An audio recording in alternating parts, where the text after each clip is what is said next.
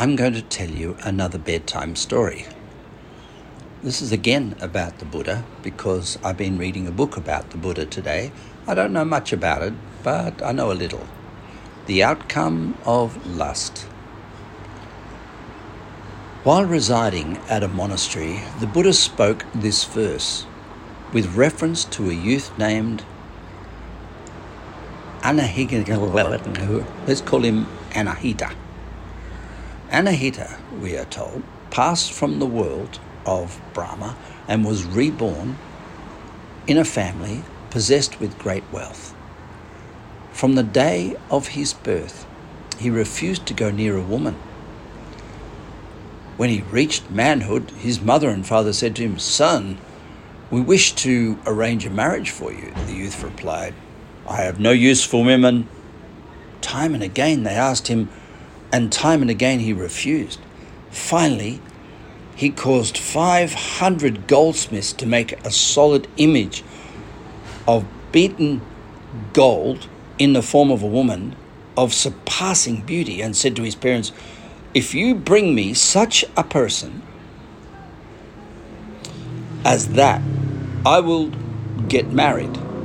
So, saying, he pointed to the image of gold. So his mother and father summoned several noted Brahmins and sent them forth. "Our son possesses great merit. There must certainly be a maiden who wrought works of merit with him. Take this image of gold with you, go abroad and bring back with you a maiden of equal beauty." "Agreed," said the Brahmin, and they travelled from place to place until they came to the city called Sagala in the kingdom of Madana, which is Bondi Beach.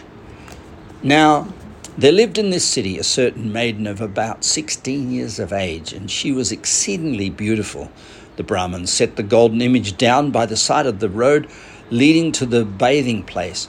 When the nurse of that maiden saw the image, she said to herself, "I thought this was my own daughter. Pray, what can this be?" Then the Brahmins asked her, "Woman, does your daughter look like this image? What does this image amount to compared to my daughter? Well then, show us your daughter." The nurse accompanied the Brahmins to the house. The mistress and the master of the household exchanged friendly greetings with the Brahmin and then caused their daughter to come down and stand on the lower floor of the palace beside the golden image. So great was this beauty of the maiden that the image no longer seemed beautiful. The Brahmins gave them the image, took the maiden, and went to inform the mother and father of Hakanakataka Kamara that they had found his perfect woman.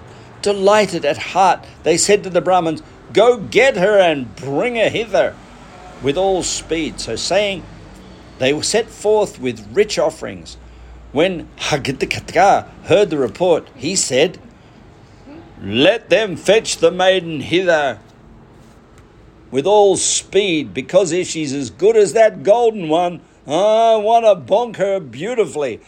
The maiden entered the carriage, but so delighted was she that she was being conveyed along the road, the jolting of the carriage gave her cramps and she died.